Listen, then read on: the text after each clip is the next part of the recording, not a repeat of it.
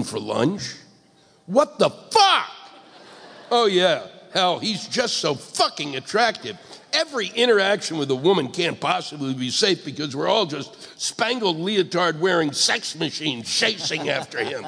Oh, my God. Mike Pence is eating a sandwich. Swoon, a fucking swoon. I'm tossing this ham and cheese and going right over the table. Must fuck me some Mike Pence now. These guys are all like perpetual half-chub 14-year-olds. Get a fucking grip. There are a lot of fucking brilliant women in this world who, I assure you, haven't the slightest fucking interest in ravaging Mike Pence, much less in a restaurant. Thank you, Cleveland.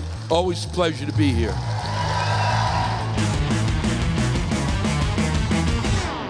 Send me your rants at audible.com/Louis Black. And you might just hear them on a future show.